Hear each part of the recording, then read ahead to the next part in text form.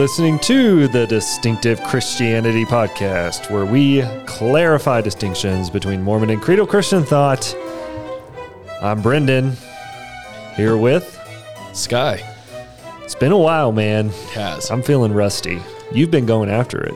You've been going harder than ever. Trying. I've just been slacking the last 2 months. They're probably sick of me. Maybe you should just take over from here. No way, man. No way.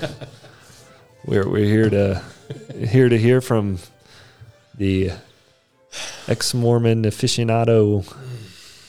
That's not the word I'm looking for. Oh, well, how's that coffee? It's over a day old. Yeah, It was in my car. that happens. But I just need the effect. So Well, is it working? we'll find out. I heard a rumor that you only got like 4 hours of sleep last night. I did, yeah. Yeah. Been thinking a lot about this.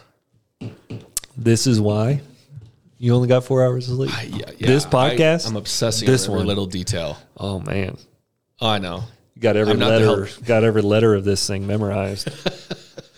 Well, this is going to be a new journey. So, at least for me, Skylar, as you know, if you've been keeping up with the podcast, has done the King Follett Discourse, and then did a 3-part series on really comparing an LDS view of Jesus to a creedal Christian view, and trying to make the argument: can you say you believe in Jesus if you're LDS? And you've been flying solo on those. Now we're back together, and we are really, in a sense, beginning our new series this year, which is something that we started to let you as the listener know about at the end of last year. But we're going to be walking through the Nicene Creed for really the whole year. I mean, and probably more than that. And I'm really excited about this. We have broken the creed down into just phrase by phrase, and we're going to work through those phrases, and we are going to really do what we believe all Christians should do, which is not to embrace the creed as their highest authority, but to test the creed up against the Scripture, because the Scripture is our highest authority.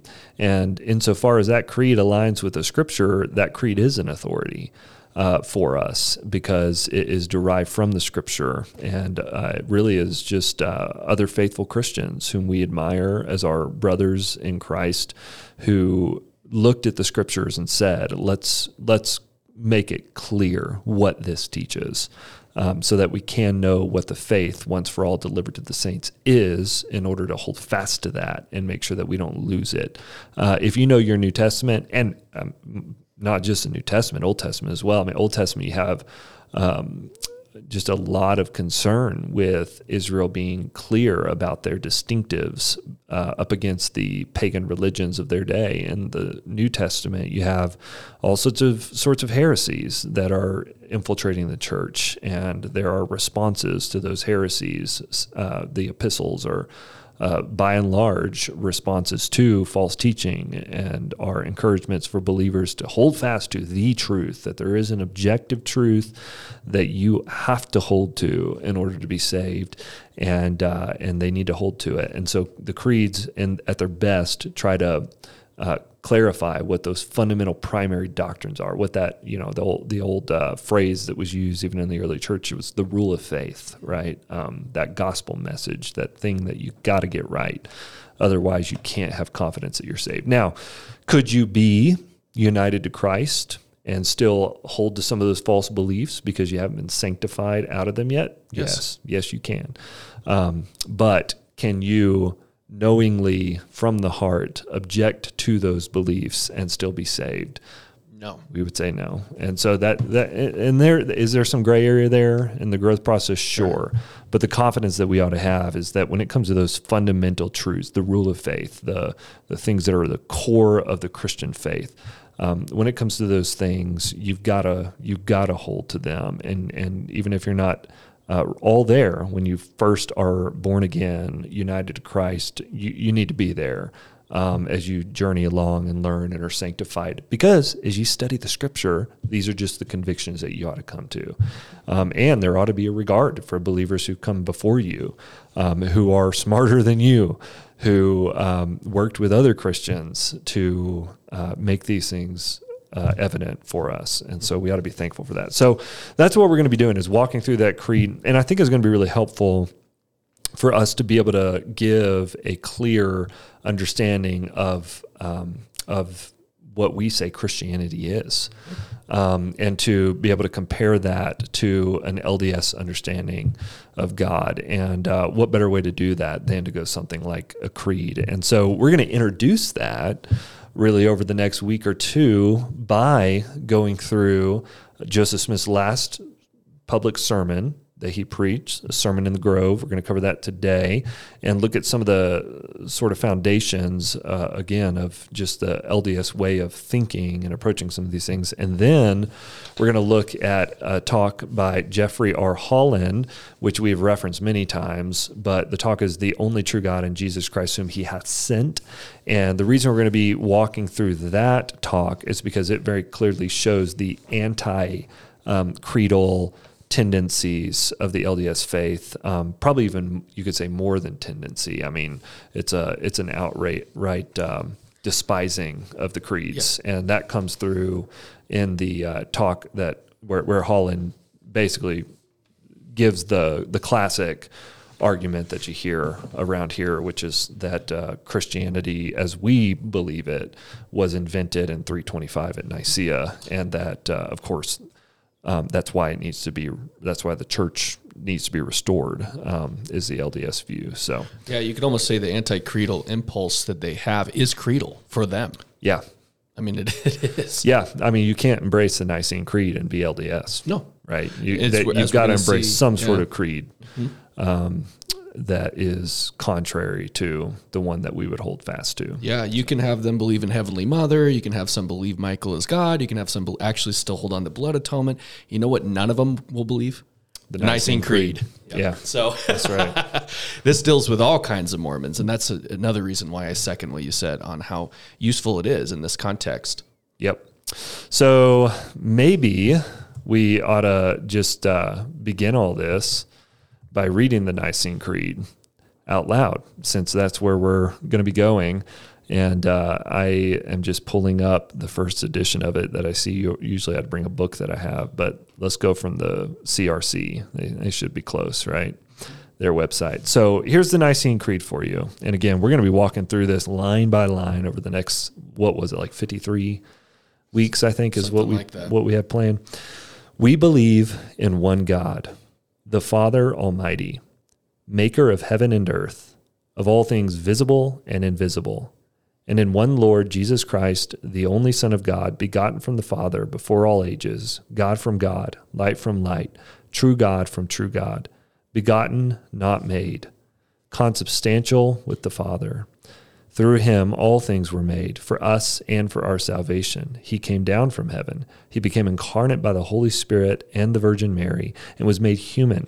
He was crucified for us under Pontius Pilate. He suffered and was buried. The third day he rose again, according to the Scriptures. He ascended to heaven, and is seated at the right hand of the Father. He will come again with glory to judge the living and the dead. His kingdom will never end. And we believe in the Holy Spirit, the Lord, the giver of life, who proceeds from the Father and the Son, and with the Father and the Son is worshiped and glorified. He spoke through the prophets. We believe in one holy Catholic and apostolic church. We affirm one baptism for the forgiveness of sins. We look forward to the resurrection of the dead and to the life of the world to come. Amen. There it is. So that's going to be our content. And of course, as we break it down line by line, we're going to be really saying, okay, what is the Christian claim? We believe in one God. What is that claim coming from? And does it hold up biblically? And of course, that gets right to the heart of the sermon in the Grove that we're going to be looking at today. So, Skylar, do you want to just set this up for us a little bit and kind of give us the context of this sermon in the Grove? What's the environment which is being given, and what point in time is this occurring within Joseph Smith's life, which I already mentioned in passing, but just kind of fill out that context for us briefly. Absolutely. For those who want a little bit more extended edition of this, the King Follett series basically sets up the same context. So this is just a few months later, June 16th, 1844. And in that even the same place, in the grove east of the temple, the half-built Nauvoo temple. This, at least following B.H. Roberts' comprehensive history, is the last public sermon Joseph Smith will give before he is shot and killed June 27th. And though, to just make sure some out there may know, he does give a last kind of speech to the Nauvoo Legion, this kind of militia group that he had to compete with the U.S. Army. But but that wasn't a sermon necessarily as prophet, even if some might see it as prophetic. So this is, I think, very much an extension and elaboration upon the doctrine that he outlines in the King Follett discourse. Yeah. So in this meeting, right, they had a prayer by Bishop Newell K. Whitney. They sing a song called "Mortals Awake," and that's setting up for this sermon. Yeah. All right. So we are going to have a wonderful artificial intelligence voice read this for us, and we will just kind of go section by section, basically, through this and make comments as we go throughout. So you're going to hear the talk itself read in its entirety as we work through this, and so you can just imagine Joseph Smith himself standing before a large congregation in the rain, and giving this, which was his last public sermon. So let's jump into it. President Joseph Smith read the 3rd chapter of Revelation, and took for his text 1st chapter, 6th verse, and hath made us kings and priests unto God and his Father. To him be glory and dominion forever and ever. Amen. It is altogether correct in the translation. Now, you know that of late some malicious and corrupt men have sprung up and apostatized from the Church of Jesus Christ of Latter-day Saints, and they declare that the prophet believes in a plurality of gods, and, lo and behold, we have discovered a very great secret. They cry, the prophet says there are many gods, and this proves that he has fallen. It has been my intention for a long time to take up this subject and lay it clearly before the people, and show what my faith is in relation to this interesting matter. I have contemplated the saying of Jesus, Luke 17th chapter, 26th verse, and as it was in the days of Noah, so shall it be also in the days of the Son of Man. And if it does rain, I'll preach this doctrine, for the truth shall be preached. So there's your introduction. Yeah, obviously, we're already seeing some issues here. If you've been with us as we've been walking through some of the history, which, of course, that's Schuyler's bread and butter, is digging into the history of LDS thought and even just the events that are surrounding the LDS faith. If you've been with us, that the claim that Joseph Smith has been teaching this for a long time is really something, right? Mm-hmm. I don't know if you want to comment on anything from that first section there, Schuyler. Absolutely. I think the first thing to point out is the irony, even in what he reads from Revelation 1:6. Let me just read this. And hath made us kings and priests unto God and his Father. In the Joseph Smith translation, it doesn't have that. So he says it's altogether correct in the translation. Right. Not mentioning that, well, in your translation, you changed it. You put a comma unto God, right, with a comma. So you can actually see it in the appendix of a quad where he fixed it. Yep. To God, comma, his Father. Yeah. I think it's also notable that at the forefront of his mind here, he is addressing issues that are coming because people who have apostatized from the Church of Jesus Christ of Latter-day Saints are making these claims about him. So there's people that have left the church, and they're the ones who are kind of going public saying, the prophet's saying there's many gods, and that proves that he's fallen. So all of this is going to be a rebuttal against these people who have left Joseph Smith and are now, it seems in his mind, very clearly enemies of his. And so he's going to address publicly things that they're bringing up to him. And I don't even know the exact context of that, but obviously we do know that many people in the Church of Jesus Christ of Latter-day Saints in those early days did leave the movement because there were doctrines that were being taught that they just became uncomfortable with, and this was clearly one of them. So it's going to be interesting to see how does he respond to this group. What are some of the things that he's going to say about them, even as we go through this talk. So, any other things on this before we move to the next one? Yes. So, one thing that's interesting to note, just it's more true than he, I think, is even consciously aware when he says, "Let me show what my faith is." Yeah. And I mean, how many times throughout the year have we pointed out, really, Mormonism is the faith of a man. Yeah. It is the faith of one man, ultimately Joseph Smith, and then everything else is kind of a footnote on what he taught. Yeah. And so it's just interesting that it's conscious awareness, but just once again, the last line of the section we just heard, right? I'll preach this doctrine. So this is doctrine and for the truth. So this is doctrine and the truth about the plurality of gods, that there is not only one God. Yeah, and just one of the practical benefits of us using artificial intelligence program to read this off is we're not going to be putting our own tone into this. Right. But I would just say, listen to how contentious he is. Mm-hmm. It'll come across just when it's being read by a program. And that just says something, given that the modern, the current air in an LDS culture is we shouldn't ever be contentious. But man, Joseph Smith, he's one of the most contentious guys you would have ever met. Right. And that's going to come through. And also just notice how much there's a focus on him. And if just even some what we would say concerningly some narcissistic kind of tendencies of like, you have to listen to me, and I've got it all figured out, and to leave me is to lose yourself essentially. Just notice all those things happening in the undertone here. So all right, let's go to the next section here. Plurality of gods. Plurality of gods. I will preach on the plurality of gods. I have selected this text for that express purpose. I wish to declare I have always, and in all congregations when I have preached on the subject of the deity, it has been the plurality of gods. As has been preached by the elders for 15 years.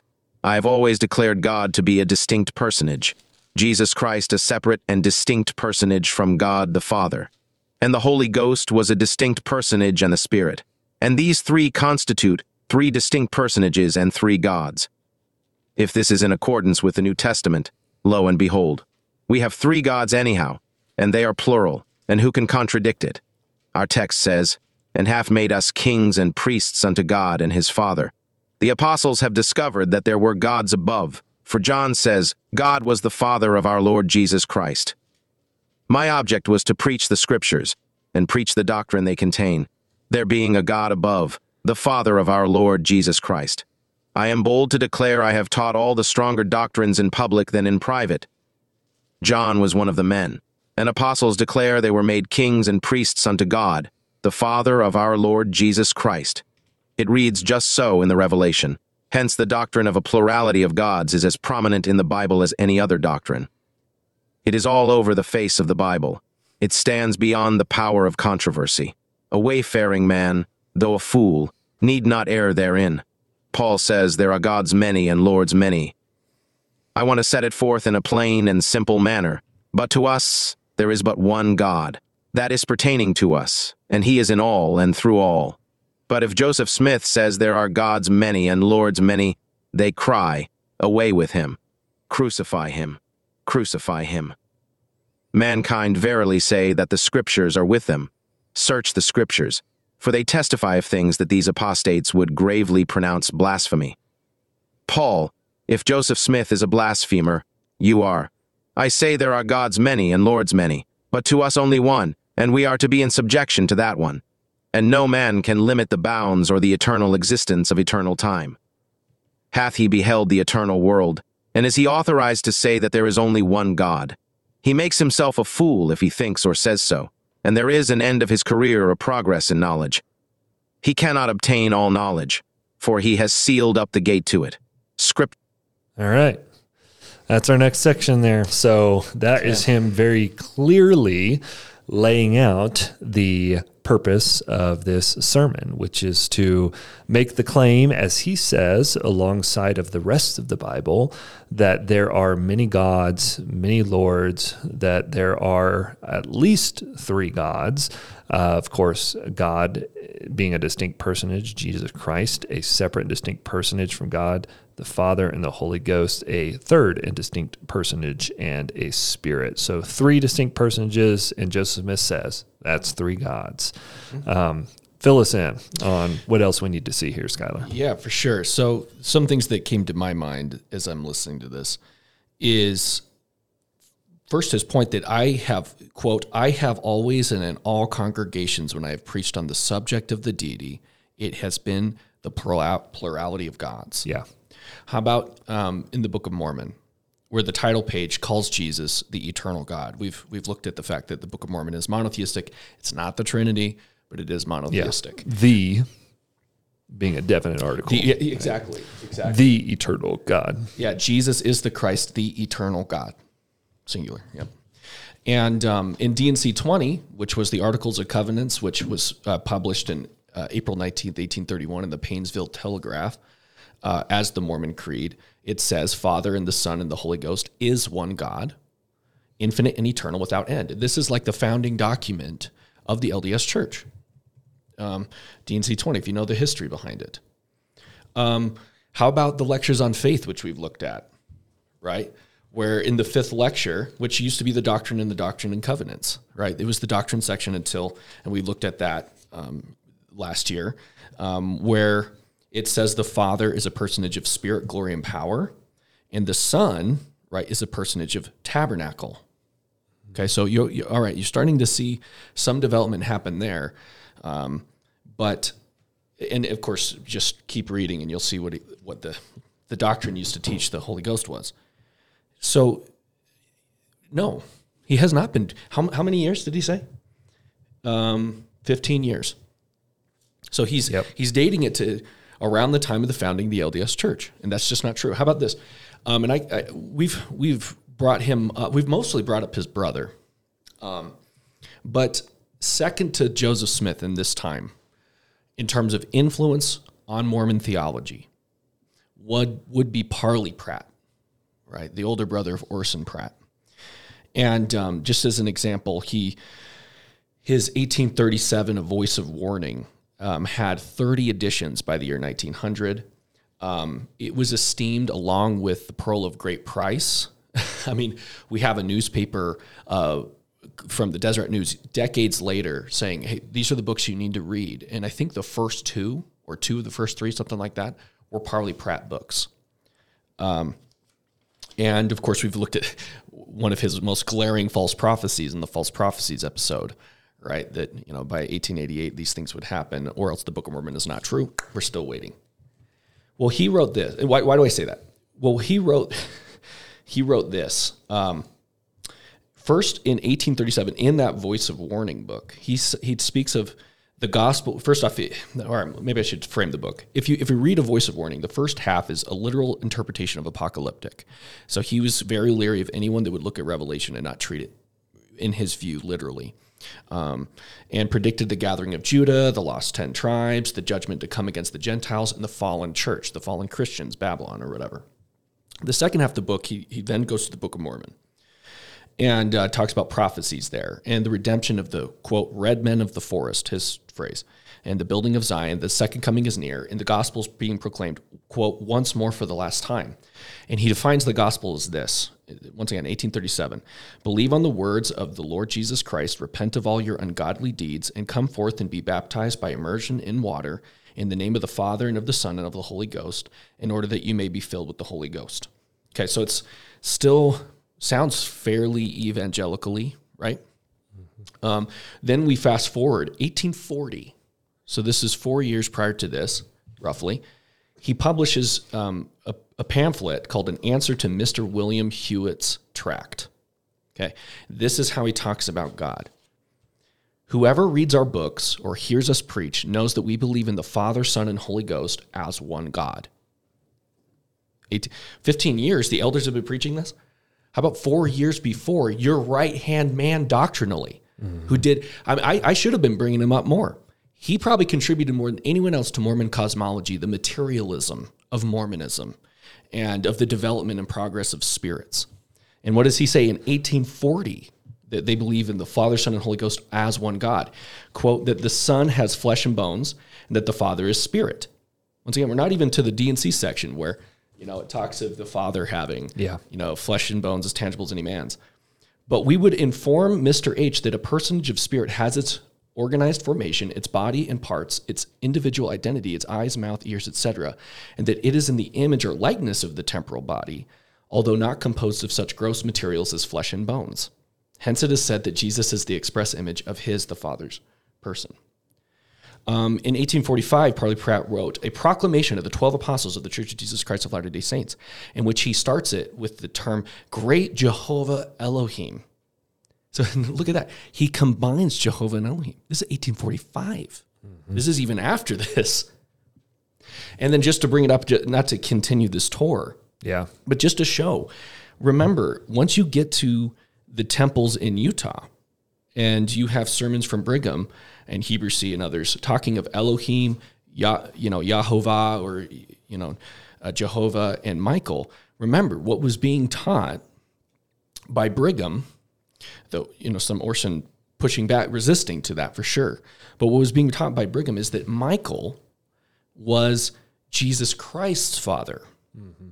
So that's one thing to notice, even in this section where he talks of three gods, right? Three distinct personages. Remember, the whole point was that God has a father.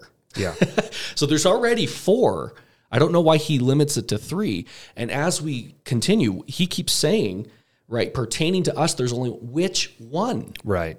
Because Brigham Young said that one was Michael. Yes. Yeah.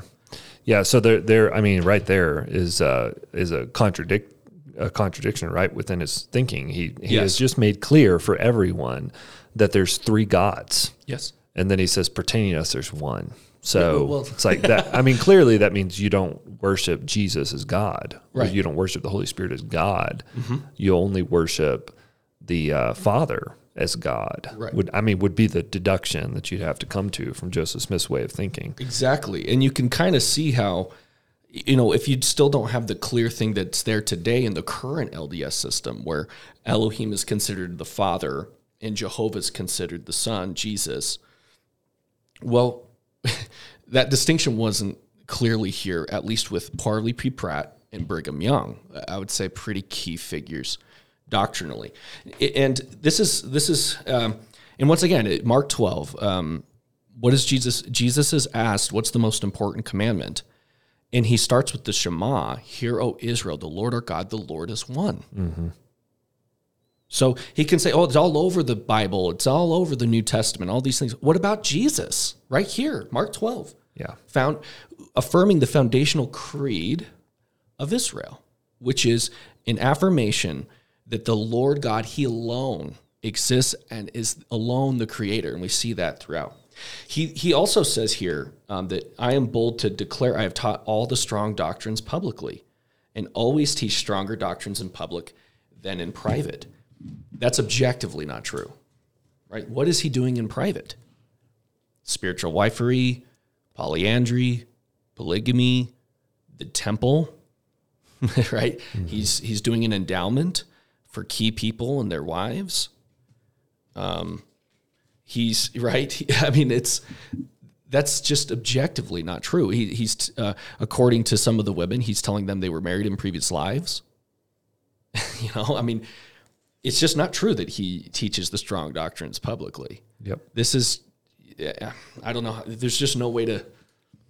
I don't know. Yeah. The culture of secrecy, and this is one thing we'll get to when we kind of take a tour down the irony of Mormon creeds a little bit here and there. But the Mormon creed, this kind of joke, always started with mind your own business. Mm-hmm. And I actually think it's a great insight into Mormon culture, and I think some of it lingers in LDS culture, of secrecy, of the most important things you don't say or you don't talk about unless you're with other people who have committed to the same things in the same way. Yeah. So... But yeah, I mean, he's bold, pretty bald-faced in saying, hence the doctrine of a plurality of gods is as prominent in the Bible as any other doctrine. Once again, what do you do with the Shema? And what do you do with Jesus saying it's the most important commandment? So, and then what does he say? Paul, if Joseph Smith is a blasphemer, you are.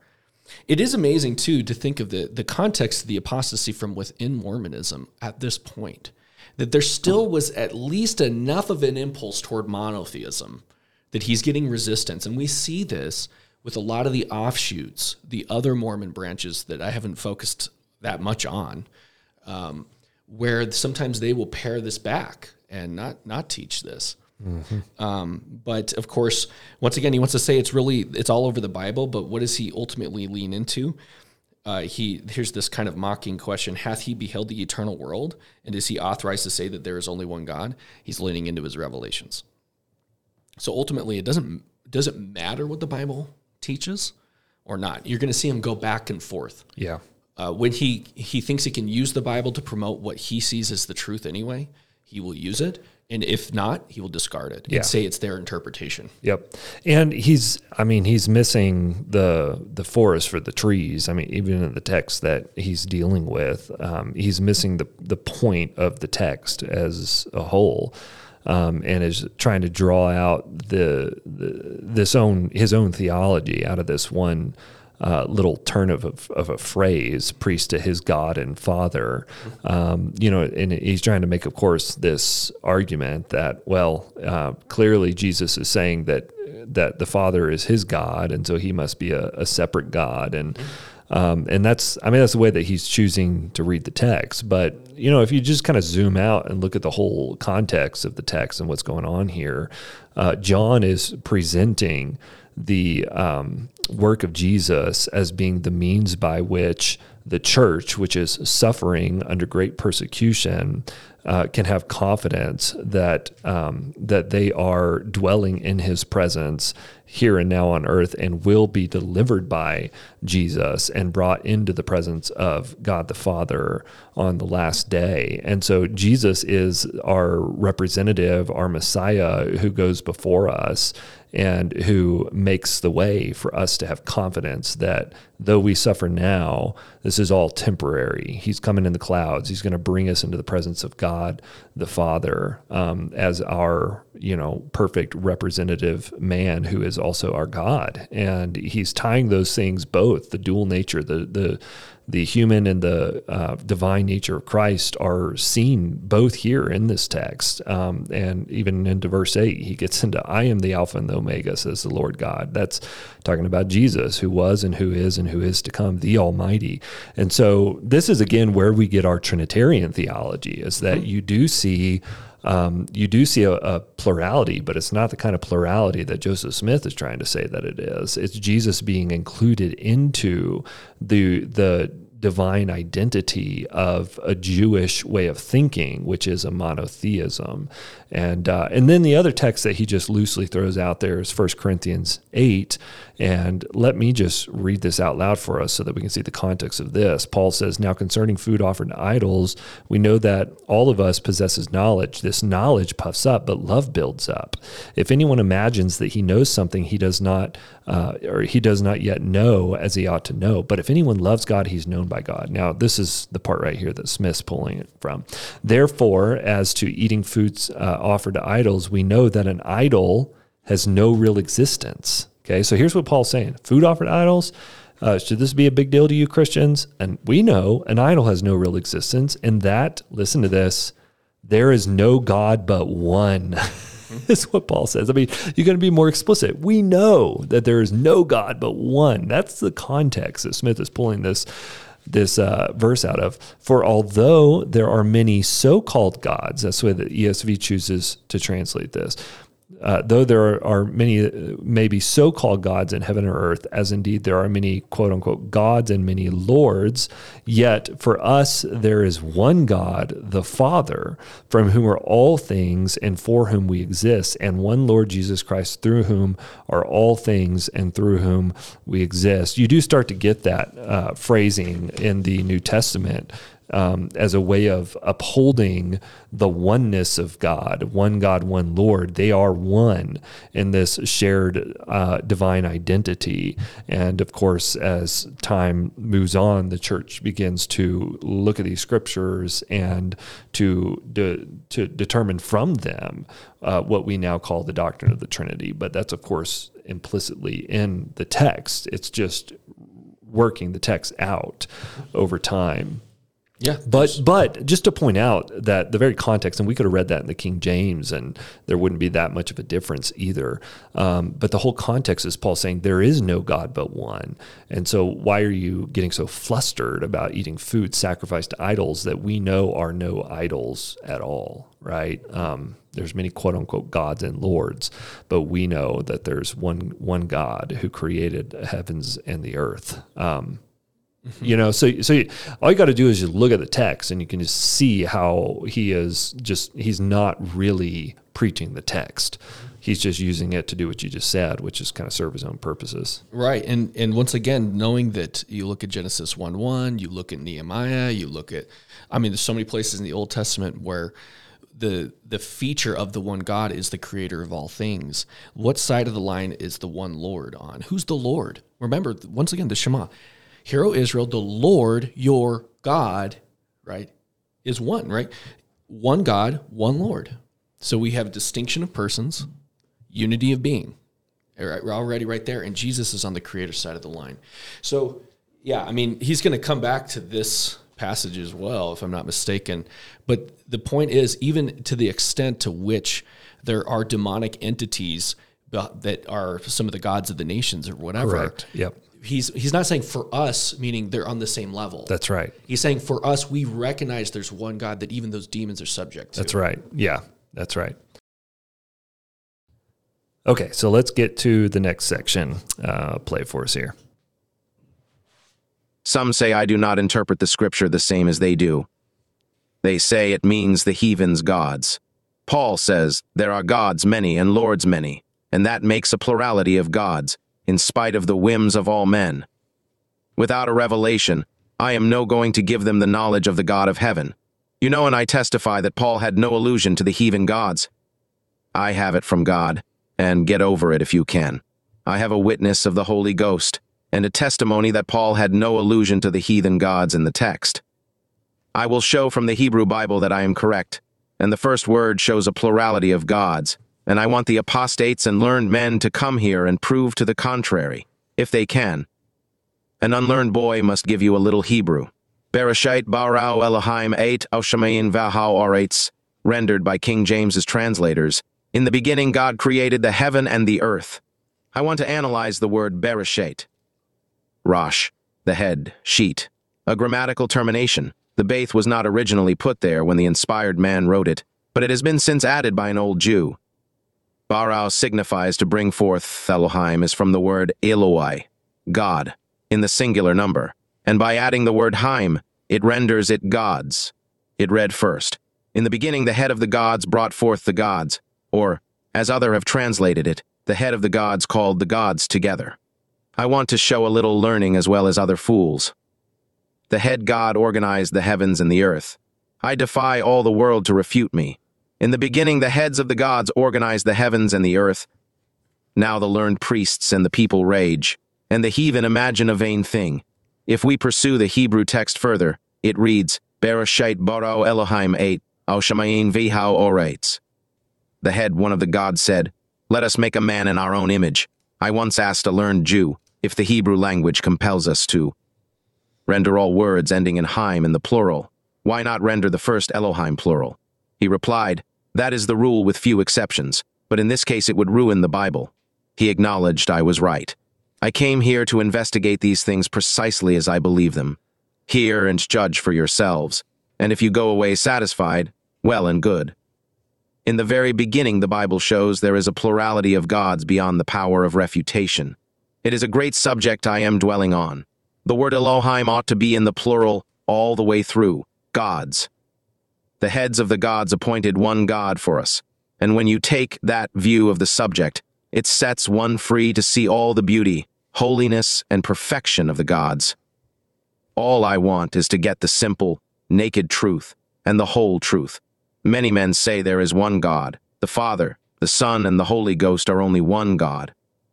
I say that is a strange God anyhow, 3 in 1, and 1 in 3. It is a curious organization.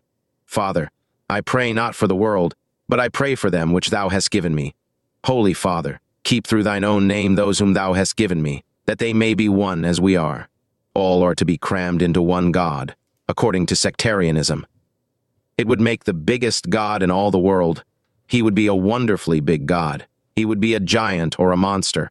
I want to read the text to you myself. I am agreed with the Father, and the Father is agreed with me, and we are agreed as one. The Greek shows that it should be agreed.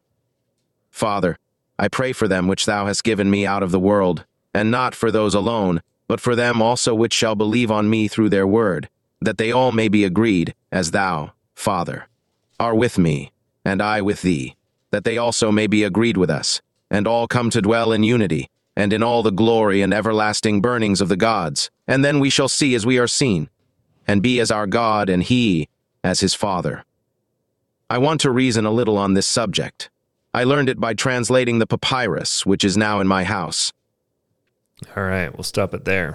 There's plenty to comment on in that section. So, yeah, you heard it. So he is trying to give somewhat of a scriptural argument. He is really playing with the word Elohim as being the main point of his argument. And we brought this up, I want to say in passing, at least on the podcast before, that he's done this to try to prove plurality of gods. But yeah, we'll see why that doesn't hold up here in just a minute. But Skylar, why don't you take us through just whatever comments you want to take here, and then we'll go from there. Yes, I think one thing too, in between the two sections, the last line and then heading into the one we just listened to, one thing to point out too, and this will come out as we go through later on, some of the quotes on creed specifically from Joseph Smith. He sees them as a barrier to his open-mindedness. He sees them as a gate to shut down knowledge and thinking, right? Yeah. Instead of a means of protecting the faith of the Bible, right? Revealed by the triune God. And once again, I hope the listener caught it, right? He says here, without a revelation, I'm not going to give them the knowledge of the God of heaven, right? So once again, I can give revelation, so should you. You know, obviously you don't get it, or else you'd agree with me. Right. And then, of course, yeah, he says in here that he looks at the first verse in the Hebrew and says, of course, one part of it that he can't make work at all. He says an old Jew, not a new Jew, an old Jew added. And once again, that's to think of the Bible as being able to be changed by just someone changing a word. You also are making a comment about it being passed down and translated through the ages.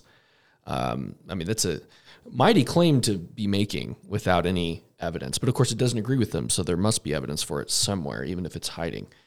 So he then says this word has to always be rendered God's. That's stunning. Yeah. Right. So the English word sheep or the English word deer, how do we know if it's singular or plural? Right. It's interesting. He's going to cite Psalm 82 later through John 10. In the first verse, you actually have a plural and a singular in the same verse. Here's my question, though. What about the word moose? Moose. I bet there's a bunch of these, where it's the way you know is like the sheep is lost, the sheep are lost, right? I hit a deer, I saw the deer. It's a little more ambiguous. It's about whether it's a singular plural verb form attached to the subject. Yeah. So like this isn't how languages work. And in fact, you can see it even there where he says the word, not the what is it? Of the consonantal stem, is it? Mm-hmm. Anyway, I don't know Hebrew either, but I know enough to know this is not accurate at all. And so, no, it is not true, this. But notice this is his translation. This came out in the King Follett series as well. In the beginning, the head of the gods brought forth the gods, or the head of the gods called the gods together. And so, right here, he then goes immediately into organizing the heavens and the earth by which he doesn't say, but by which he means this set of heavens and earths, maybe plural on the second. So a denial of creation ex nihilo as well. Yeah. Right. So different, you get rid of monotheism, you got to get rid of creation ex nihilo to make it work. And then of course this is the irony, right? He says that Paul has not in mind the heathen gods. If you look at the context, it's about animals that are sacrificed literally to the pagan gods. So even if you assume some sort of demonic fallen angel status to whatever's behind Greek religion or anywhere else, even if you assume that, they are the heathen gods. It's not. But what's ironic then he turns around, he brings polytheism supposedly into the one true church of Jesus, and then projects and calls the learned priests and the people rage in the heathen. He then redefines the heathen as the monotheists. Don't miss that. The heathen are the monotheists. Mm-hmm. So he keeps going into the image status. So this is going to affect, this is not, people say, this is a fringe topic, shelf topic. No. This is essential. Who's God? Who's man? What's the world? Right. He then goes into what it is, his translation of the verse, what is it, 27, Genesis 1:27? The head one of the gods said, let us, right, to the other gods, make a man in our own image. Mm-hmm. And then, of course, he tells this story of, this Jew, he asked him, why don't you translate it plural? Because we all know Hebrew, if it's a plural ending, it must be a plural. And he says, of course, it would ruin the Bible. Who knows if that story is true? So beyond the power of refutation, the Shema, Mark 12, say nothing of Paul. We looked at James. This was point 1 in my Can LDS Believe Jesus series, that God is one. And no, it ought to be plural all the way through. And then where does he position himself rhetorically, which is why I brought up the open-minded point at the beginning of this segment. All I want to get is the simple, naked truth. See, heretics always say that. Yep. And of course, I'm not sure heretic's the right word, because at this point, this is so foreign, I don't think it's heresy. Yeah. Arius is a heretic. This is more akin to Hinduism, where it's just a completely different category. But they always position themselves as, well, I want the truth. You're bound by creeds. I'm the free-thinking man. I'm the individualist. I'm the Thoreau. You're right. And where a fresh outpouring of the Spirit comes through me. He then mocks the Trinity, and this is a point that now will be very visceral for the listener, I hope, because if you look at how about the Book of Mormon? So he's mocking this idea that they would be one. And, of course, we covered the Book of Mormon does not have the Trinity. It's a form of modalism, which is a range of views. There's not just one kind of modalism, but that confuses the persons. That's what's funny. He's like, I've always been consistent on this. How about in your text that you claim to translate through the magic rock of an ancient white Native American civilization that there's no evidence for, in spite of videos recently to the contrary? Notwithstanding, he says, they are one God, yea, the very eternal Father of heaven and the earth. And he even speaks of the Son being the Father. So, and he tries to import it in his JST into Luke as well. So what about that view? So he goes from promoting a heresy of the Trinity to rejecting a heresy of the Trinity.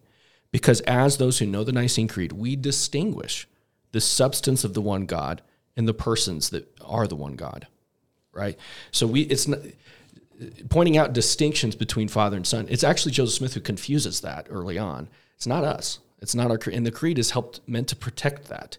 And he mocks it. And then, when you first reached out to me to do this podcast, this was the passage that immediately came to mind. Do you remember what I was thinking? We were thinking of titles, right? And I wanted to say proud sons of the monster. Yeah. And this is where it comes from. Joseph Smith does not just say, I can see what you mean, but I have revelations and I disagree. No, what does he do? He mocks the triune God of Scripture. Mm-hmm.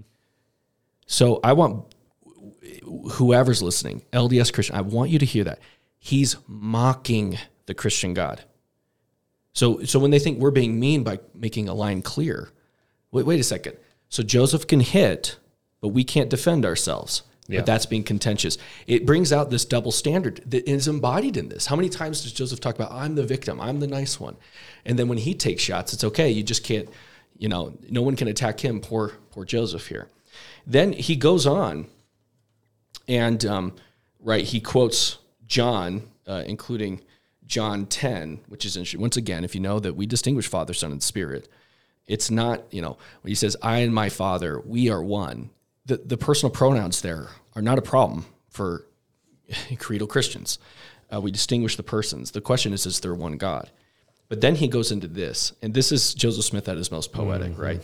All come to dwell in unity, and he says this, and in all the glory and everlasting burnings of the gods. And if you heard the King Follett series, he talks about that we have to learn to become gods ourselves, see it insofar as you can become a savior. And the idea is that ultimately you will have a body that can withstand everlasting burnings of the gods. And then he says, and then we shall see as we are seen, which use that John language, right? And says what?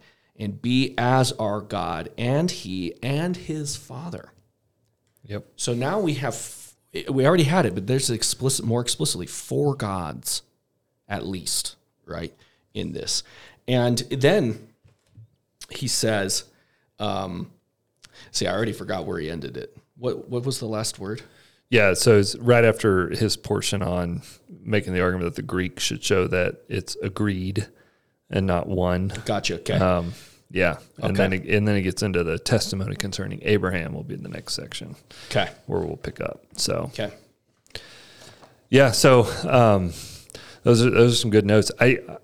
More could be said there. I will say there's a lot of good work done on the word Elohim that you should check out if you're curious. But the traditional understanding of the word Elohim is that the usage of the word, which of course is what you're getting at, is when you're looking at words, you need to look at the context to understand how the word itself is being used. That's how you determine its meaning, not just on like a bare definition of whatever you want it to say. You got to understand the context. And it was very common for the word Elohim to be used in reference to someone who was greater than all the rest. And so this has been referred to as a plural of majesty. So the reason that it has a plural form in these places is because it is communicating to the audience that this God is greater than all of the others, the other entities or whatever, however you want to put that. And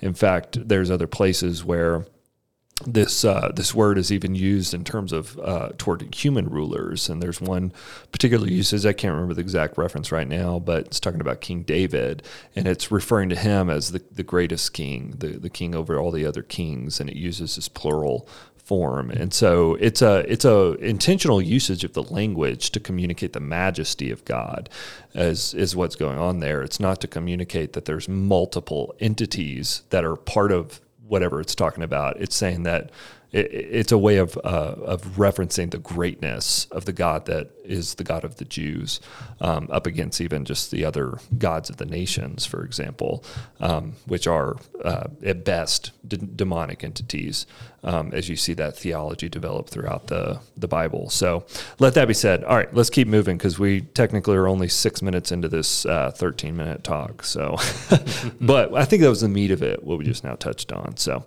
here we go. Abraham's reasoning. I learned a testimony concerning Abraham, and he reasoned concerning the God of heaven. In order to do that, said he, suppose we have 2 facts, that supposes another fact may exist, 2 men on the earth, one wise than the other, would logically show that another who is wiser than the wisest may exist. Intelligences exist one above another, so that there is no end to them. If Abraham reasoned thus, if Jesus Christ was the Son of God, and John discovered that God the Father of Jesus Christ had a father, you may suppose that he had a father also. Where was there ever a son without a father? And where was there ever a father without first being a son? Whenever did a tree or anything spring into existence without a progenitor? And everything comes in this way. Paul says that which is earthly is in the likeness of that which is heavenly. Hence, if Jesus had a father, can we not believe that he had a father also? I despise the idea of being scared to death at such a doctrine, for the Bible is full of it. I want you to pay particular attention to what I am saying. Jesus said that the Father wrought precisely in the same way as his Father had done before him, as the Father had done before. He laid down his life, and took it up the same as his Father had done before. He did as he was sent, to lay down his life and take it up again, And then was committed unto him the keys. I know it is good reasoning. Okay, so that's you got into that a little bit already in that section, but you hear Smith saying that Jesus came into the world in the same way that any person who's a son comes into the world as a father, and the father has a father before him.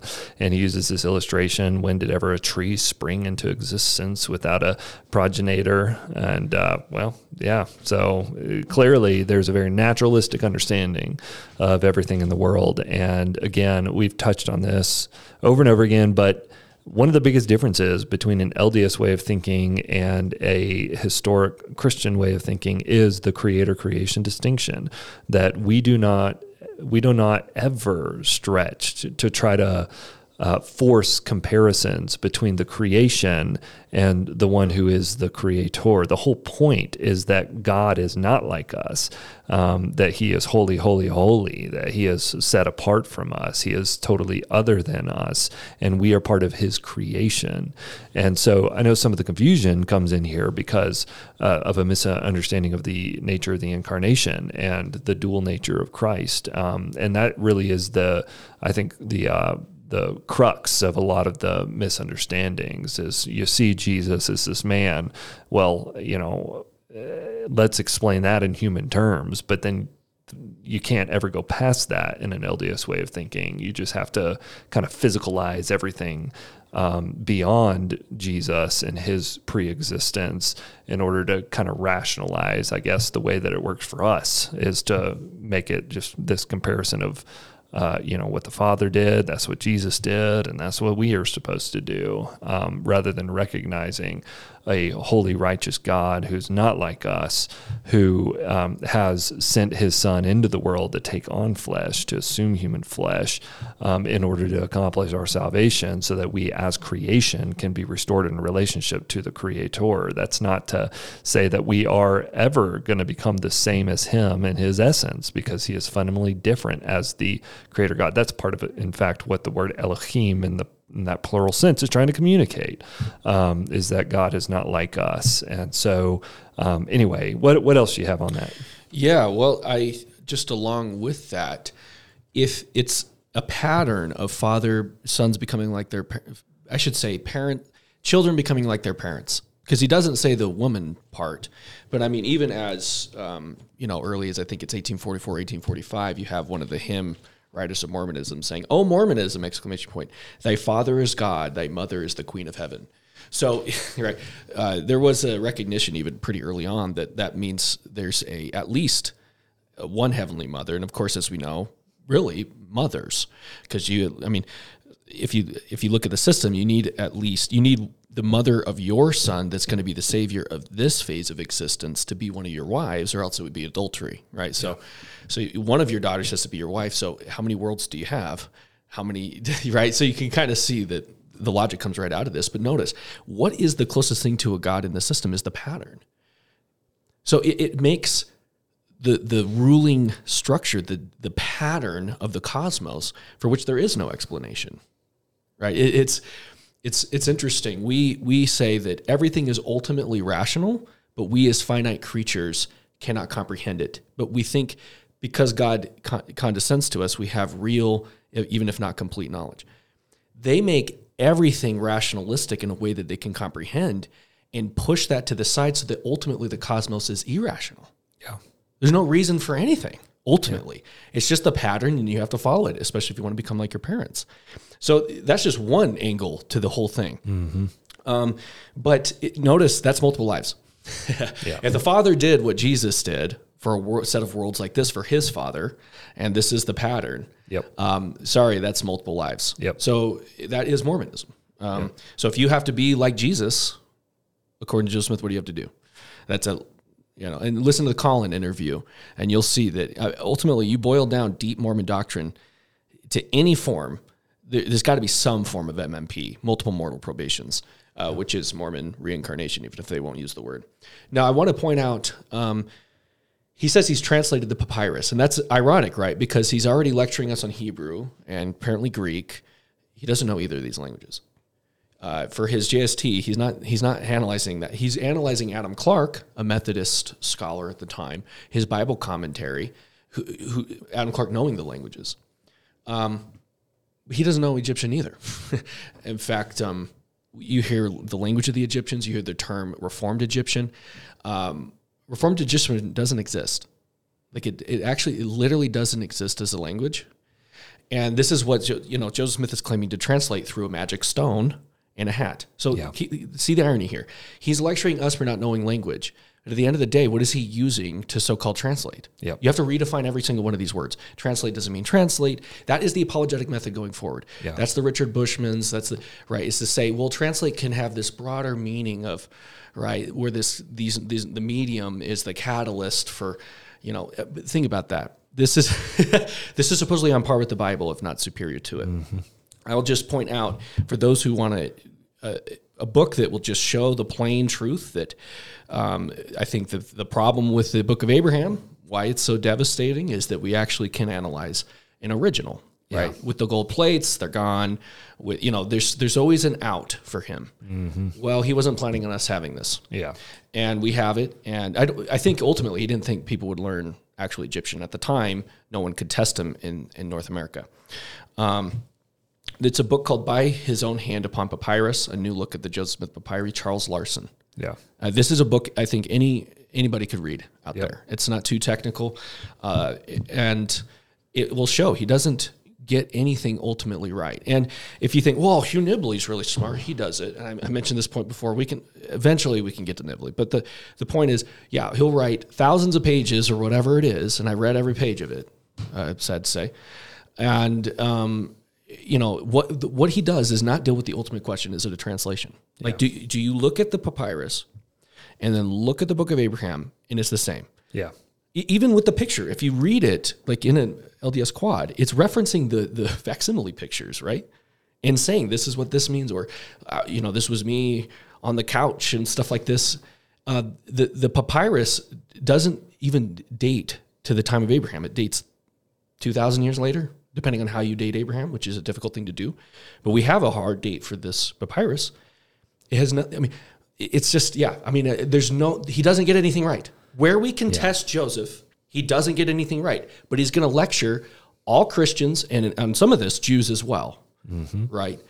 About saying we're heathen and dumb because we don't get our own revelations and we're not as smart as he is. Yeah.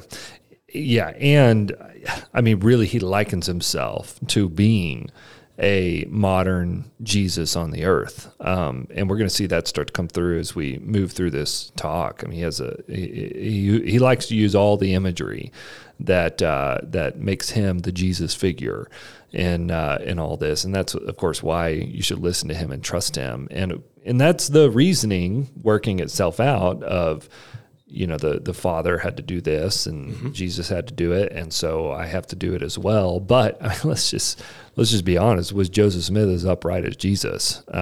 He thought he was, but we can test his life. We can look at his history and objectively say this wasn't a sinless man. But just keep following along here. Here we go. Next section. The church being purged. I have reason to think that the church is being purged. I saw Satan fall from heaven, and the way they ran was a caution. All these are wonders and marvels in our eyes in these last days. So long as men are under the law of God, they have no fears. They do not scare themselves. I want to stick to my text, to show that when men open their lips against these truths, they do not injure me, but injure themselves. To the law and to the testimony, for these principles are poured out all over the Scriptures.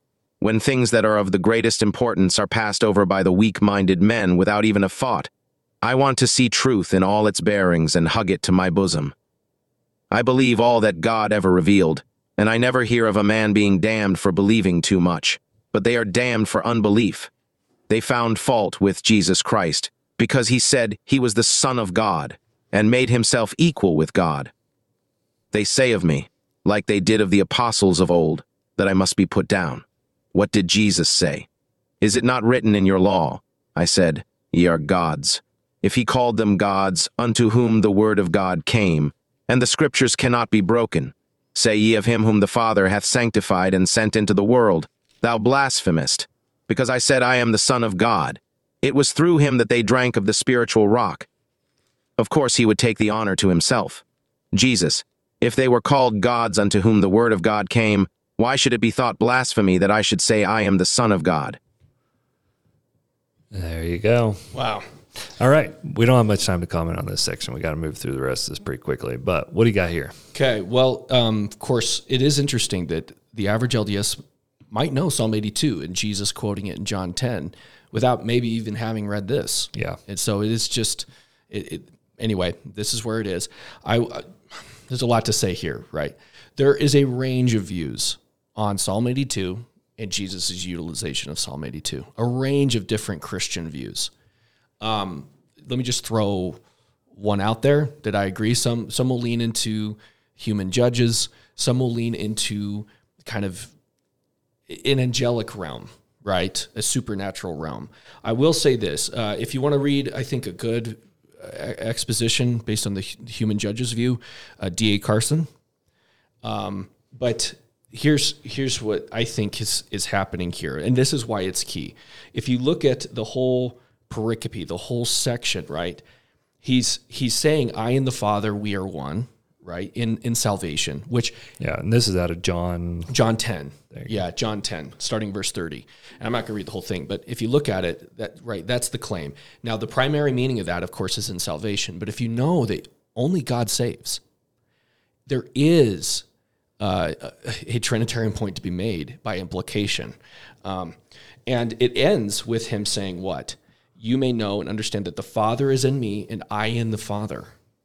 What? The Father in me and I in the Father. And then what do they try to do? They try to stone him, right? And it's so they pick up the stones to stone him. He cites this, and I think what he's saying is that in Psalm 82, you do have this category of sons of God that are not of this world. Mm-hmm. And then once he links that to him and the Father, right? Then you start to see that it's not him saying, I don't think the reason I'm leery of the human view, even though that's probably the predominant view, is that, to be clear, is that it doesn't support the claim of divinity, and it doesn't make sense, the reaction. He's not saying, hey, cool down, I'm a son of God like you are. Yeah. What he's saying is that, no, there's this category that he's identifying with, and then once he links it to the Father, he's saying, I'm over that. Mm-hmm. And that's why they say, they pick up stones, right? Saying, you being a man, make yourself God. Yep. So they see something not more than human going on. And that's my case for that. I don't know if you have something to say there. Like I said, if you want a different faithful Christian view that a lot of Christians have, I think D.A. Carson's commentary on John is a good example. Yeah. No, I'm definitely in the less than majority view as well in that one. I do think that we tend to undersell the spiritual realm and just how present it is in the minds of biblical authors as they write. So that's the same position that I take there.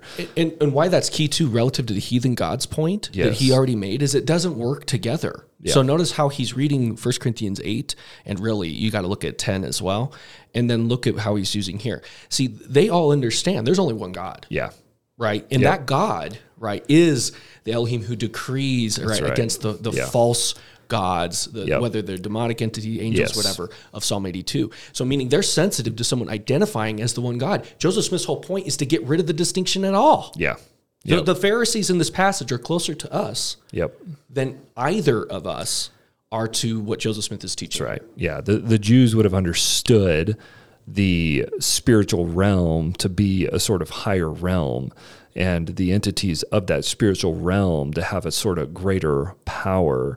But then they very clearly distinguish between the highest of the spiritual realm, which is the God who created all of those entities, all of those spirits. And so they're all subject to him. And that's one of the common themes. And of course, I do think that this plays out even in their understanding of the whole world and all the different false gods I think they believed had these spiritual entities behind them, but those were created spiritual entities. Yes. And of course, the New Testament authors would come to even reveal to us in the text that we're going to rule over those entities as humans one day. And so though our position may be lower, because we are in Christ, who is the exalted one, and he will bring us into heaven with him, we will, in a sense, rule over those other spiritual entities with him ruling as our king in the next life. So anyway, that's maybe a little bit of a tangent. No, but I think it's actually key because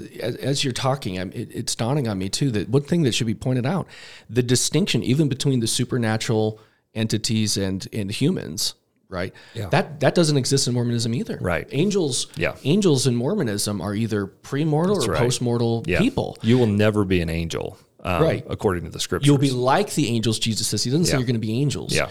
And so what is exceptional in this passage in terms of Jesus identifying himself with the Son of God supernaturally, who is there in flesh as a man, but equal to God. That's what we believe. Joseph Smith is making normal and applying it to himself. Look, Jesus, if they were called gods unto whom the word of God came, why should it be thought blasphemy that I should say, I am the Son of God? That's Joseph Smith speaking of himself. Mm-hmm. Yep. All right, we got to keep moving here. So let's go.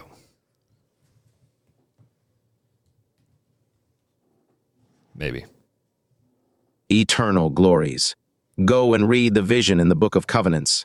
There is clearly illustrated glory upon glory. One glory of the sun, another glory of the moon, and a glory of the stars. And as one star differeth from another star in glory, even so do they of the telestial world differ in glory. And every man who reigns in celestial glory is a god to his dominions. By the apostates admitting the testimony of the doctrine and covenants, they damn themselves. Paul, what do you say? They impeached Paul, and all went and left him. Paul had 7 churches, and they drove him off from among them, and yet they cannot do it by me. I rejoice in that. My testimony is good. Paul says, there is one glory of the sun, and another glory of the moon, and another glory of the stars, for one star differeth from another star in glory. So also is the resurrection of the dead. They who obtain a glorious resurrection from the dead are exalted far above principalities, powers, thrones, dominions, and angels, and are expressly declared to be heirs of God and joint heirs with Jesus Christ, all having eternal power. These scriptures are a mixture of very strange doctrines to the Christian world, who are blindly led by the blind. I will refer to another scripture. Now, says God, when he visited Moses in the bush, Moses was a stammering sort of a boy like me. God said, thou shalt be a god unto the children of Israel. God said, thou shalt be a god unto Aaron, and he shall be thy spokesman. I believe those gods that God reveals as gods to be sons of God, and all can cry, Abba, Father. Sons of God who exalt themselves to be gods, even from before the foundation of the world, and are the only gods I have a reverence for. John said he was a king, and from Jesus Christ, who is the faithful witness, and the first begotten of the dead, and the prince of the kings of the earth, unto him that loved us, and washed us from our sins in his own blood, and hath made us kings and priests unto God and his Father. To him be glory and dominion forever and ever. Amen. O, thou God who art King of kings and Lord of lords, the sectarian world, by their actions, declare, we cannot believe thee. The old Catholic Church traditions are worth more than all you have said. Here is a principle of logic that most men have no more sense than to adopt. I will illustrate it by an old apple tree. Here jumps off a branch and says, I am the true tree, and you are corrupt. If the whole tree is corrupt, are not its branches corrupt? If the Catholic religion is a false religion, how can any true religion come out of it? If the Catholic Church is bad, how can any good thing come out of it? The character of the old churches have always been slandered by all apostates since the world began. The Lord will not acknowledge traitors. I testify again, as the Lord lives, God never will acknowledge any traitors or apostates. Any man who will betray the Catholics will betray you, and if he will betray me, he will betray you. All men are liars who say they are of the true church without the revelations of Jesus Christ and the priesthood of Melchizedek, which is after the order of the Son of God. It is in the order of heavenly things that God should always send a new dispensation into the world when men have apostatized from the truth and lost the priesthood. But when men come out and build upon other men's foundations, they do it on their own responsibility, without authority from God. And when the floods come and the winds blow, their foundations will be found to be sand, and their whole fabric will crumble to dust. Did I build on any other man's foundation? I have got all the truth which the Christian world possessed, and an independent revelation in the bargain, and God will bear me off triumphant. I will drop this subject. I wish I could speak for 3 or 4 hours, but it is not expedient on account of the rain. I would still go on, and show you proof upon proofs. All the Bible is equal in support of this doctrine, one part as another. All right, that's the whole thing. So let's finish it up. What things do you want to highlight here? Wow. Well, of course, there's a lot. I'll try to jump over a few I have here. One thing, he brings up Paul and does the one glory of the sun, another glory of the moon, another glory of the stars. Keep in mind, remember even last, I think we mentioned it in the past, the recent conference where Oakes gives his kingdoms of glory. He says the Apostle Paul describes the 3 degrees of glory, likening them to the glory of the sun and moon and stars. And yet, no, the whole point in verse 40, right, is comparing celestial and earthly. Celestial and earthly. And so Oakes goes on. He does not name the lowest, but a revelation of Joseph Smith added its name, and we looked at how telestial, I think it was Ridges, I think it was, who said, some scribe took it out. Joseph Smith fixed it. So anyway, and this says, Paul, what do you say, right? But it's really Paul as, quote unquote, fixed by Joseph Smith. So anyway, moving on, he does, and notice how he kind of sneaks it in. Of course, it makes sense of the logic of the whole sermon, right? Where he says, we're expressly declared to be heirs of God and joint heirs with Jesus Christ, all having eternal power. So even if someone's like, oh, no, they want to distinguish by power. No. All having eternal power. So, I mean, he very clear here. And then, of course, he goes into the, we're blindly led by the blind, right? The scriptures are a mixture of strange doctrines to the Christian world. He's the one only honest enough to see it if he can fix it and if it agrees with his revelations, right? So this line has to be repeated. Sons of God who exalt themselves to be God. By the way, has there been any grace in this sermon? No. Sons of God who exalt themselves to be gods, even from before the foundation of the world, right? And are the only gods I have a reverence for. Catch that? Only gods who have exalted themselves are who Joseph Smith has reverence for. Right? There it is. Now, this line might be a little interesting. I'll skip the next paragraph into the next paragraph because it can kind of seem contradictory if you don't see what's going on here. I do have a little bit on this, and I think it's interesting.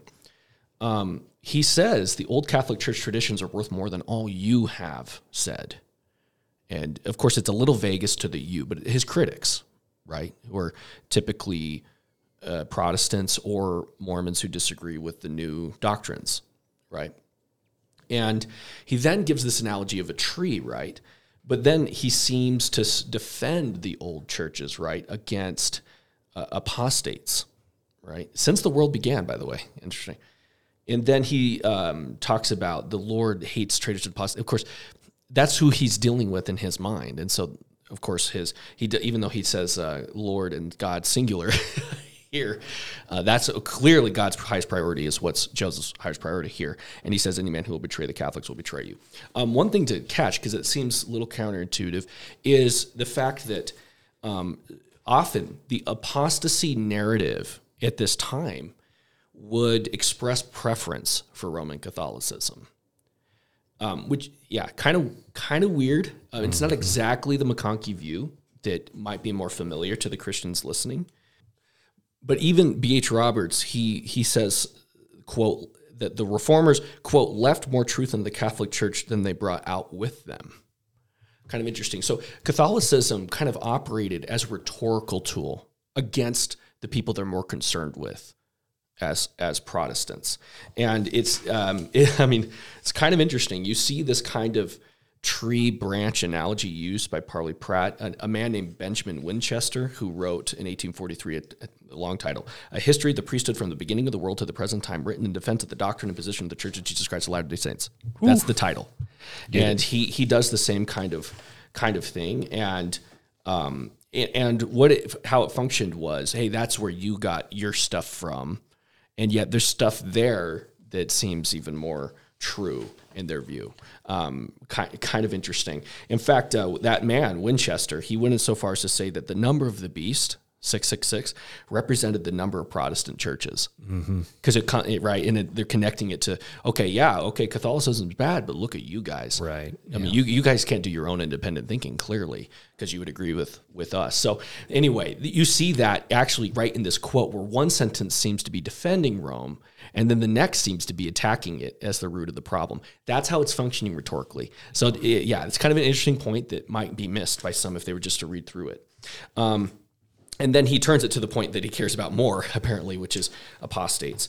Now, this is interesting. The order of heavenly things is why God, singular, will always, in a new dispensation, kind of interesting lenses through the Bible right here of seeing this need to restore, not just now, but in the past, right, in these previous dispensations, when they have apostatized from the truth and lost the priesthood.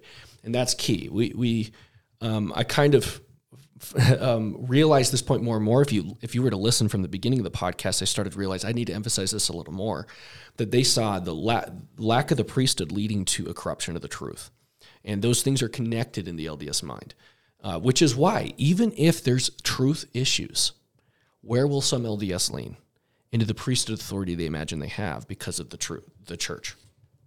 So don't miss that kind of double whammy for them. Those things are very connected. And then, of course, what does he say? But when men come out and build upon other men's foundations, that there's a quote I won't get to, but they say Calvin and Luther. That's what they're doing in their view, which is interesting. Oh, yeah. They do it on their own responsibility without authority from God. There you go. See, he says this is my faith. He's very individualistic in how he views his authority, but he criticizes others for doing it. But what's the difference in his mind? Well, without authority from God, singular. Why do you keep the singular? I don't understand this. Why keep the singular at all? And he says explicitly, did I build on any other man's foundation? I thought that was kind of ironic given what Ephesians 2 says and even how LDS will use the passage today. Right? His point is not at all. Got it directly from God. And this is something that is the more you study early Mormonism, the more you see it, that the sociological makeup of early Mormonism was very much primitivist, but once again, the primitivism in America was the idea we need to restore the early Christian church, right? Because those churches in Corinth and Galatia were so perfect and ideal, right? So, I mean, you literally have to say, those denying Jesus came in the flesh, you have to get rid of them. Yeah. That was an issue? Yeah. So anyway, so they imagine a purity in the past. They project it in the past. They want to restore it now. Imagine all corruption in between. And here's the difference. And you have both featured in certain LDS claims. There are those who saw the means by which to restore it as the New Testament. And it was New Testament. The way they saw the Bible was an extreme fulfillment with the Old. So you wouldn't study the Old for this. You would study the New. So, but Scripture would be sufficient as a means to do so, but it would be a de novo still. So it's still restorationism. That's not primarily what Smith and his family and a lot of these people are. There's some of that, especially Sidney Rigdon, and you see that even in other strains of Mormonism after Joseph dies and there's a crisis over authority. But really it's Seekerism. Seekerism, right, this extreme charismatic, it's not just charismatic, it's this extreme form of charismatic, right, that sees the need for the spiritual gifts to be restored now because the Bible is insufficient to do so. And here's one of the clearest moments, I think, even at the end of his life, that this is still informing how Joseph Smith sees this issue, that even though he's using the Bible, where does he begin And I mean, yes, he begins by reading it, but where is his truth claims? Once he starts getting into his distinctive theology, where does he lean? Into his own revelations, having that be the basis by which to restore. And then, oh, look, if you read the Bible the way I read it, you see that I am restoring this thing. Yeah. So that's in there. And I think it's something that, once again, someone might just read right past, but it's really key to see the pulse of Mormonism, because I think that pulse is still there. Yeah. It is still there. And when you continue that restoration claim and make it an ongoing thing, it becomes a daily revolution. Mm-hmm. You might, I'm throwing in some political terms there for some of those who are clued into this point, daily revolution, because nothing can ever be pure enough. Yeah. Yep. That's good. Man, we're out of time.